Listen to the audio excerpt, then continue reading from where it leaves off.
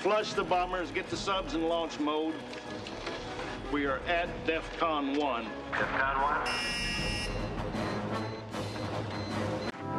Cincinnati, Ohio. One more hour and I'll be home. Close my eyes and rest my bones.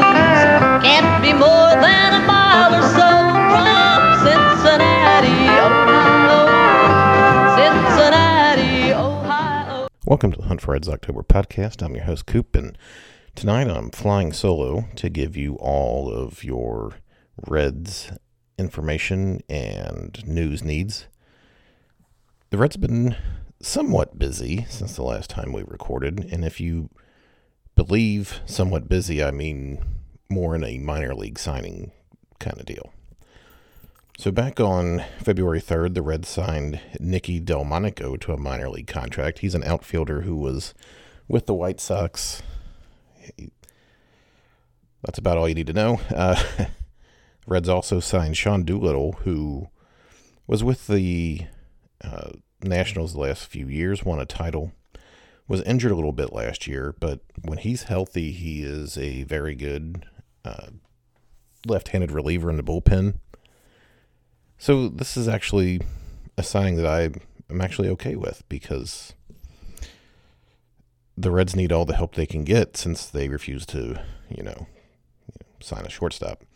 So might as well get help in all other areas. They also claimed second baseman Max Schrock off waivers from the Cubs, and you don't need to know anything about him. Minor league contracts were given to Brandon Shipley, a right-handed pitcher, Shane Carl, another right-handed pitcher, D. Gordon, who is now D. Strange Gordon, who was good in 2013, but it's 2021. Cam Bedrosian, another right-handed pitcher. And then the last bit of news was the signing of Tyler Naquin. Tyler Naquin played for the Indians. Decent fourth or fifth outfielder type. I think he definitely will take the place of Mark Payton or Travis Jankowski. You know, how instead of a wasted spot on the roster like those two players, Naquin can actually do a little bit. He's not completely worthless. So I was actually okay with that signing. The other big news was that the Reds have inked Barry Larkin, not to play shortstop, which would, be good, but to be an announcer on TV for 81 games, all 81 home games. Barry Larkin is going to be in the booth. Now, I don't know how that affects Chris Welch per se. I know that he's going to do some more radio in addition to TV, so he'll probably do all the road games plus some home games on the radio. They may even do a three-man booth with Welch and Barry Larkin, along with the new play-by-play guy, John Sadak, if I pronounced that right. John Sadak is the new Reds play-by-play man on TV, replacing the infamous Tom Brenneman, who it says he resigned, but he got fired. John Sadak has called a bunch of basketball games. He's done some baseball, just done a lot of minor league baseball, so I'm willing to give him, every opportunity. He's at least doesn't seem like he's a homophobic piece of shit, so I'm already on his side. And hopefully we will not have to worry about that kind of drama out of the broadcast booth anymore. But anyway, Barry Larkin signed on to do 81 games. I can't be unbiased here. Barry Larkin is my favorite player of all time. So I was really excited about the news. I know there's some people who think that he's going to be a little too old school for their taste, but I'm okay with bringing in a Hall of Famer to help call your games. I mean, call me crazy. I think that's okay. In other news, spring training has started. Pitchers and catchers reported a couple days ago, and the position players reported the other day. Might have been yesterday. I'm not sure. But spring training is now about to fully kick off. Going to be games here in the next week or so, which is some good news for a change. It's been a long time without baseball, and even though there's some questions about the team, I'm excited to watch some baseball, to talk some baseball, and maybe at some point be able to go to a game, hopefully COVID depending. I do want to address something that I've seen on social media, in that there's been a few people who have said things like, you're not a real fan if you're negative on the team, or if you have concerns or criticisms about the team. Fuck off.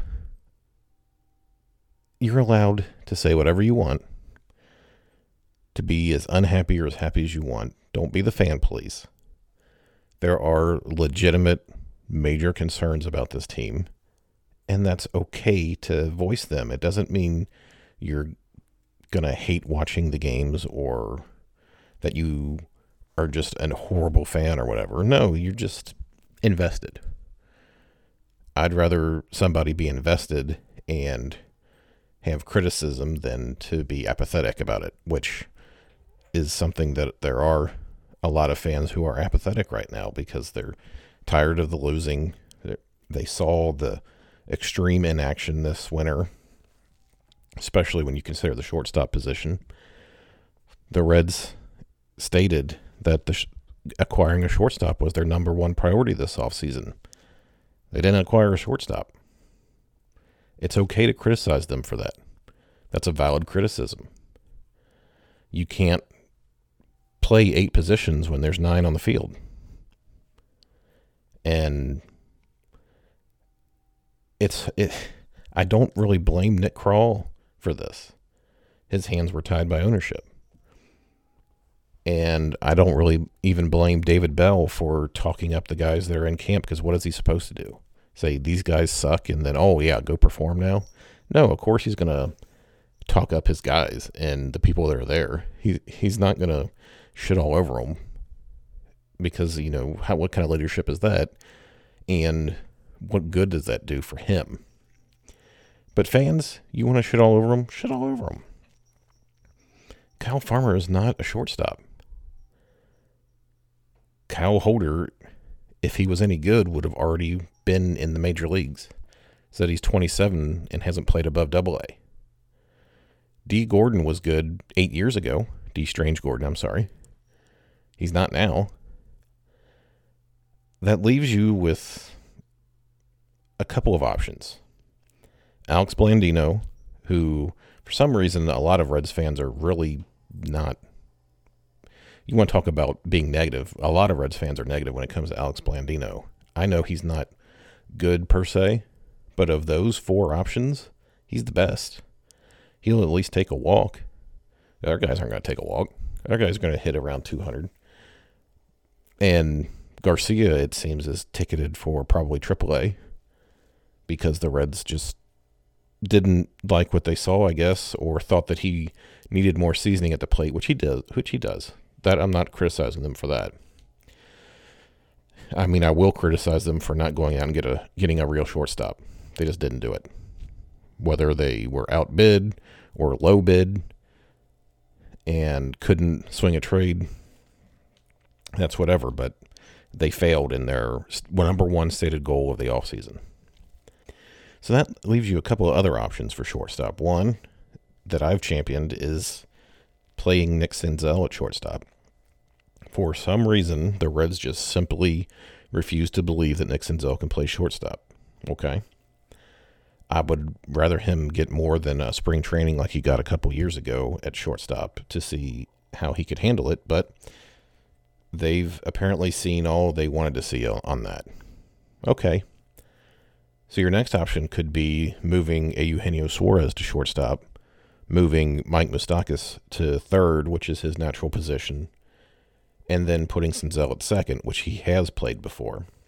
Now, Eugenio Suarez hasn't played shortstop in a few years, and he is not the best defensively at shortstop, but if that's the solution, I would rather see those players play those positions from the get-go in spring training to get them used to those positions than to pretend that you're going to have some kind of Kyle Farmer versus the field competition for shortstop, which is just an awful idea and is doomed to fail. And that's nothing against Kyle Farmer or Kyle Holder or D. Strange Gordon or Alex Blandino. But, I mean, facts are facts. Look at the stats. None of them are good with the bat. Alex Blandino is probably better than the other three, but I don't know if he would get a legitimate shot to begin with. D. Strange Gordon, again, was very good a few years ago, but his last 3 years in Seattle are absolutely terrible. Although I did misspeak that he was good in 2015 with the Marlins, so 6 years ago, not 8 years ago. But last 3 years in Seattle, OPS plus in 2018, 79. OPS plus in 2019, 80.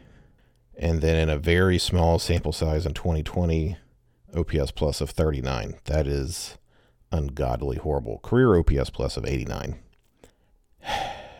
He doesn't get on base, doesn't walk, and hits for no power. No thank you. I'm okay with him being like a utility guy who gets very few at-bats, maybe, whatever. But, well, honestly, now that I'm talking it out and thinking about it, I'm not even okay with him being a utility guy. He's just washed. I'm sorry. Seems like a good guy. He's just washed. And in terms of other positions on the field, with Kurt Casale being gone, it appears that it's going to be a Tyler Stevenson and Tucker Barnhart platoon situation behind the plate. I'm okay with that. Tyler Stevenson, I think, needs to get as many at-bats as he can get. I believe this is the last year of Tucker's contract. I might be mistaken, but I do not see them attempting to re-sign him for what it would cost, especially since you've got an owner who didn't want to spend anything this offseason, even though the team needed help. Your outfield's probably Castellanos, Akiyama, and Winker in right, since the DH is apparently not coming to the National League again this year. Maybe during the CBA talks we'll be able to get that back, but that's what I would call your starting outfield at the moment, barring any trades that probably aren't going to happen or picking up anyone off of waivers or whatever. And then that leaves Suarez, Moose, and Votto, along with whoever else is going to join them on the infield, which is probably going to be Kyle Farmer, unfortunately. And then in the rotation, you're going to have Luis Castillo and Sonny Gray, Tyler Mahle, probably Wade Miley, probably Michael Lorenzen, and then competing with Wade Miley would be the likes of like TJ Antone or Jose De Leon, who I think have a little bit more promise than Wade Miley. I would rather see either of those two guys over Wade Miley in the rotation. Trevor Bauer, of course, is gone. Thank God. Great baseball player. Absolute doofus of a human being. I don't like rooting for bad people. I don't know if you've followed me on social media, you know that I have an issue with rooting for bad people, and he is just a bad person. I'm sorry. He's just a bad person, and I just can't stand rooting for somebody like that, so I'm glad he's not on a team that I root for anymore. Anyway, so when it comes to the lineup, you're probably looking at Akiyama leading off. I would say Votto batting second. I've heard the criticism of people who don't understand how on-base percentage works. Joey Votto gets on base. You want him near the top of the lineup to get on base as much as possible so you can score as many runs as possible. So Votto second. I would probably have Castellanos batting third. I would have Suarez batting cleanup with Moose batting fifth. And then this is where it gets tricky because I'd have Winker batting sixth. Personally, I'd have Senzel at short batting seventh. That's not going to happen. It's going to be Kyle Farmer at shortstop batting seventh. Barnhart and Stevenson, whichever is playing that day, batting 8th, and then the pitcher. That it's not an improvement. It's just not an improvement. I mean, Freddie Galvis was a better offensive player than Kyle Farmer. So there's not an improvement in the lineup. The pitching rotation is going to take a hit, because you've lost the Cy Young Award winner, even though it was a shortened season, and you lost Anthony DeSclafani, who was at least a consistently solid starting pitcher, a good fourth guy in your rotation, which is actually kind of hard to come by these days. So that is a loss. You hope that Tyler Mahle steps up and that you get something out of Wade Miley, hopefully, or Michael Lorenzen, TJ Antone, Jose De Leon, whoever it is that is competing in that for that 5th spot. But you just hope that they can keep the team in games. Hope that the offense can actually generate some runs, which they did in the shortened season last year. Hopefully, with a more normal spring training, a normal schedule, the guys in the lineup will come back more to their averages of the past. You know, Nick Castellanos is a good hitter. Mike Moustakas is a good hitter. And Shogo Akiyama was coming on there at the end of the season. So I understand a touch that the Reds are hoping that the lineup is better, but as Chad Dotson loves to say from Red Leg Nation, hope is not a strategy. And you've got a black hole at shortstop. That's going to rear its ugly head at some point this season. You can't just not have a legitimate shortstop on your roster. You just can't. And if you're not going to put guys who can play there, like Senzel or Suarez, if you're going to sacrifice that for whatever reason, you're going to have to live with the consequences. Unfortunately, David Bell's going to have to live with the consequences of probably missing the playoffs because, again, this team is built on hope, and you can't rely on hope.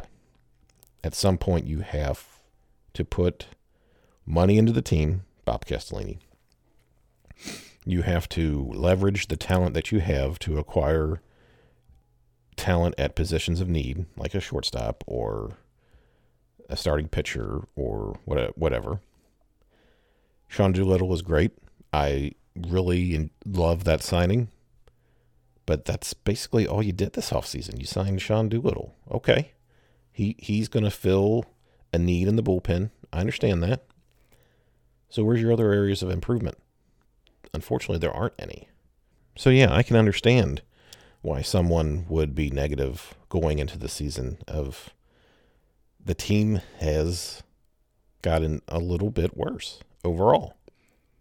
There's no real arguments to say otherwise. Again, you just can't rely on hope. But I'm going to be positive once we get to opening day because maybe I'm a sucker. I don't know. I love the Reds. I love watching the Reds. I love talking about the Reds. I love baseball. And, baseball and summer go hand in hand. And it's how I choose to spend some summer nights is watching baseball games and talking about it with my friends and on social media and on this podcast. So here's hoping, again, hope. Here's hoping that things go right for the Reds, that somehow they remain in contention and that Nick Krall can convince Bob Castellini that it's okay to open up his wallet a little bit and acquire somebody near the trade deadline that would help push him over the top. That's my hope, and it's probably the Reds' hope as well. But it's just hard seeing it right now. If I had to guess on a number of wins as the team is constructed now, I'd probably put them around 75 wins. I've seen some prognostications, putting them as high as 80 wins. I've seen some fans, I saw somebody the other day say that they would win 90. I just can't see that right now. But 75 wins probably as constructed. You make a few moves, which they didn't, but if you make a few moves, get up to, fighting for a playoff spot, maybe you can convince ownership that it's time to actually do something. So here's hoping. So moving on, a few weeks back, it's been that long. It's been a while since we recorded, but a few weeks back, I put out a call for guest hosts, I guess you could call it, but I put out on Twitter that if you wanted to be a guest host of the podcast, to answer some questions, and we would pick the top 3 and invite them on the podcast. So we got several responses, which was good. I was kind of worried there for a second, like, maybe nobody's going to want to be on this shitty ass podcast, but hey, people did respond, so thank you. So here were the questions. Question 1 was name your favorite red and why. Question 2 was name your least favorite red and why. Question 3 was tweet the Reds to give Coop the 1930s throwback hats. Number 4 was use a creative hashtag, and number 5 was to provide a funny Reds related story. Nothing, bad. So we went through all the submissions. There was a little bit of debate on a few of them. It was originally going to be a top 3, but I've decided that after the lively debate, not really lively, but debate, that it's going to be the top 5, because there were several good submissions. People liked a lot of the answers that people gave, so it's going to be a top 5, and in no particular order, they are going to be Matthew Brown at Brown11B. His answers were his favorite player was Dunn because he was great and pissed off Marty and other people who only understood batting average. Least favorite player was Jim Edmonds. Doesn't need an explanation. Thank you. Doesn't. But also the worst part of the Walt and ex-St. Louis players. Yes, I agree. He did tweet the Reds to give me a throwback hat. His hashtag was pork and beans. And his story was that he went to Corky Miller's retirement ceremony with the Bats and again told the Reds to give me a hat. So thank you there. Matthew Brown's one. Another one is going to be Andy Hahn at iLunchboxier. I think, is it the at? Maybe it's an L. I don't know. His favorite Red is Brandon Phillips. He made the Reds baseball fun again, post-steroid era and Griffey era. His most hated is Ryan Madsen. Didn't pitch a game, took the money, and then plunked Votto. Oh, God. Fuck Ryan Madsen. He also tweeted the Reds to give me a hat with the hashtags, give Coop a damn hat already, we're waiting, and walk-off home run derby. His story, which was kind of funny, was that I once attended a ceremony. I'm sorry, try that again. I once attended a company outing at GABP and asked my wife to join.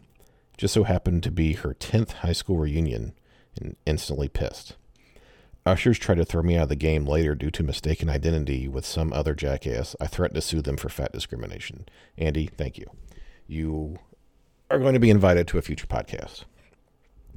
The third person we're going to ask is Chris Austin at Christopher AAU2. His favorite Red was Eddie Taubensee. I was a catcher in Little League, so he was my favorite. His least favorite Red is Alfredo Simon, which he says is pretty obvious, and it is because, he's a raping murderer.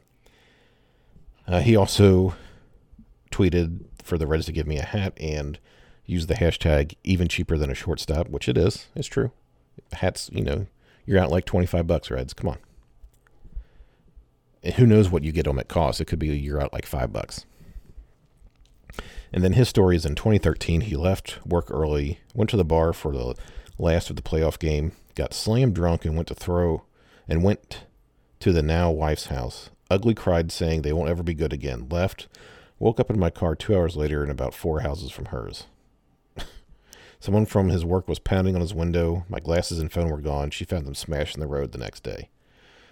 That's a rough night, Chris, but well, maybe we'll talk about that when you come on. So that was the third one. The fourth one is going to be Pat at Saddamsville 14. He said his favorite Red was Eric Davis, 1987 May. Enough said in Game 1, 1990. Eric Davis is probably my three favorite Reds are Barry Larkin, Eric Davis, and Ken Griffey Jr., so I'm with you there. Number 2, the guy who decided Miller Lite would not be sold by vendors. Yeah, you only really get Bud Light there, don't they? Number 4, his hashtag was Wifey said maybe, or the more specific, Deb said maybe, and he also tweeted the Reds to give me a hat. His story was that he was at a Reds doubleheader in 1987 or so on Easter. They had a 5K end in the stadium. 2 dudes peeled off and mooned the crowd. Well, there you go.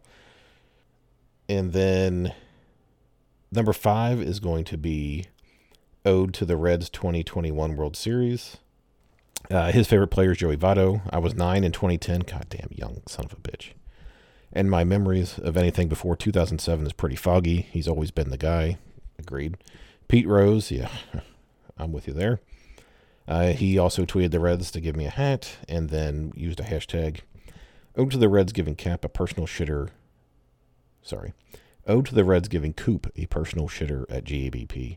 Yes, I need my own personal shitter at GABP. GABP. Reds, get on that. And then he's got a couple stories here. He was around 5, and his dad took him down to the dugout before a game. Billy Hatcher noticed him, tossed a ball straight up, and instead of catching it, I just watched it fall right back down. That's actually kind of funny.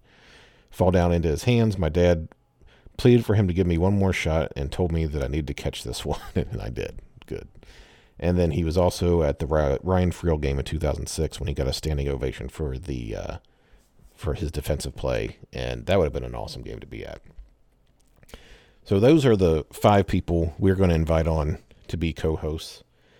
There were other submissions, and honestly, we'll see how things go. We might invite those people on too. We had about 5 or 6 more submissions, so you never know. We'll get through these first 5, and then if we want to keep going, we might invite you on. So if you did submit, don't fret.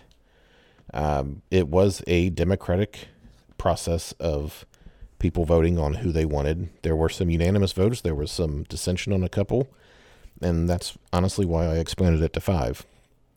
So those 5, I'll tweet at you all later, and we'll set up sometime in the next few weeks getting you on the podcast to express your Reds hot takes. I did also ask for some submissions for some listener questions using the hashtag shortstops optional. So we got a few of those. Didn't use the hashtag, but Wick Terrell from Red Reporter said this is one comma away from being the podcast being a nudie bar. Hashtag sports tops optional. Thank you, Wick. Ode to the Reds 2021 World Series. I asked hashtag shortstops optional. What soup is best? I'm not a big soup guy, but you can't go wrong with the classic chicken noodle. I really like the loaded baked potato soups, where it's all cheesy and there's potatoes and there's bacon bits and stuff like that. I like Italian soups, like minestrone or like the Toscana type of soups. I'm not big, anything with like mushroom or onion in it, I'm not big on, unless I can't see that they're in there. If you consider stews a soup, I like a good beef stew. I don't know would you consider a stew a soup? I think they're two different things, because stews are more chunkier and girthier, if you will, and soups are runnier. So that would be my favorite soups. Cam Miller asks at Cam Miller Films. Check out his work. He does amazing work. He asks hashtag shortstops optional. Should the Reds bring back cheerleaders / a dance team that are made up of both men and women? I know they tried for a couple years to have it wasn't really cheerleaders. It was more kind of like, and they weren't really, I don't know if you would call it a dance team or whatever, but they would kind of dance down around the third base line and nobody would pay attention. I I know they try to do the little spirit people that run around. I don't know if like a dance team or cheerleaders would do anything. I mean, maybe for some horny old guys. Shout out to Phil. But I don't know. It doesn't do anything for me. I don't really care. I'm there for the game, not for... I know that there are people that are there for some other entertainment than just the game, but I don't know. It wouldn't affect me, so I can only speak for me. I don't know. There might be people that like it, but like I said, usually just horny old men like Phil would probably like women dancing around, or the men. Who knows? We're not here to judge. Big Red Machine at Big Red Tweeter asks, #shortstops optional. What's the first thing you buy at GABP when you are able to return? Some people answered like Frybox. Frybox is probably my favorite place to eat there. But honestly, the first thing I'm going to do when I go in there to buy is going to be a big old beer. Maybe get some nachos. Maybe get the nacho helmet. And then hit up Frybox at some point. But yeah, probably a big old beer would be the first thing that I buy when I go in there. Then Kyle Kapler asks, #shortstops optional. Out of all the position players on the 40-man, who would literally be the worst shortstop, and why would they be better than Farmer? Worst shortstop on the 40-man? I'm going to go with Wade Miley because he's unathletic, but he's been having groin issues, and you can't really have a bad groin if you're going to play shortstop, because that would, I don't know, that's not going to be good for anybody. So that were all of our questions that we had, and so I don't really have any final thoughts this week. Just hope that everybody's still doing well, that we're avoiding COVID. You're getting the vaccine when you are able to, because getting the vaccine will allow us all to get together at a Reds game as soon as possible. I know that, I think it was today that Mike DeWine came out, the governor of Ohio, and said that he's looking at perhaps 30% capacity for sporting events in the spring. So that would be like the Reds and Indians and like the Blue Jackets, FC Cincinnati, Columbus Crew, that kind of thing. 30%, I think, at Great American Ballpark would be somewhere around 12,000. I was told there would be no math, so don't quote me on that, but I think it's around 12,000, which is a decent amount of people, especially when there was games in 2019. I know that they didn't draw 12,000, so as long as everybody's being safe, wearing their masks, getting their vaccines when they have the opportunity, we'll all be able to enjoy a game again at Great American Ballpark. And hopefully that'll come this summer. And if you see me there, you won't miss me because I'm huge. But if you see me there, just come up and say hi, and we'll talk some baseball and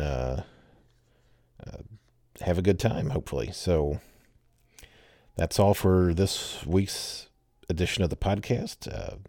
Like, subscribe, share with your friends, and we will talk to you later. Cincinnati, Ohio.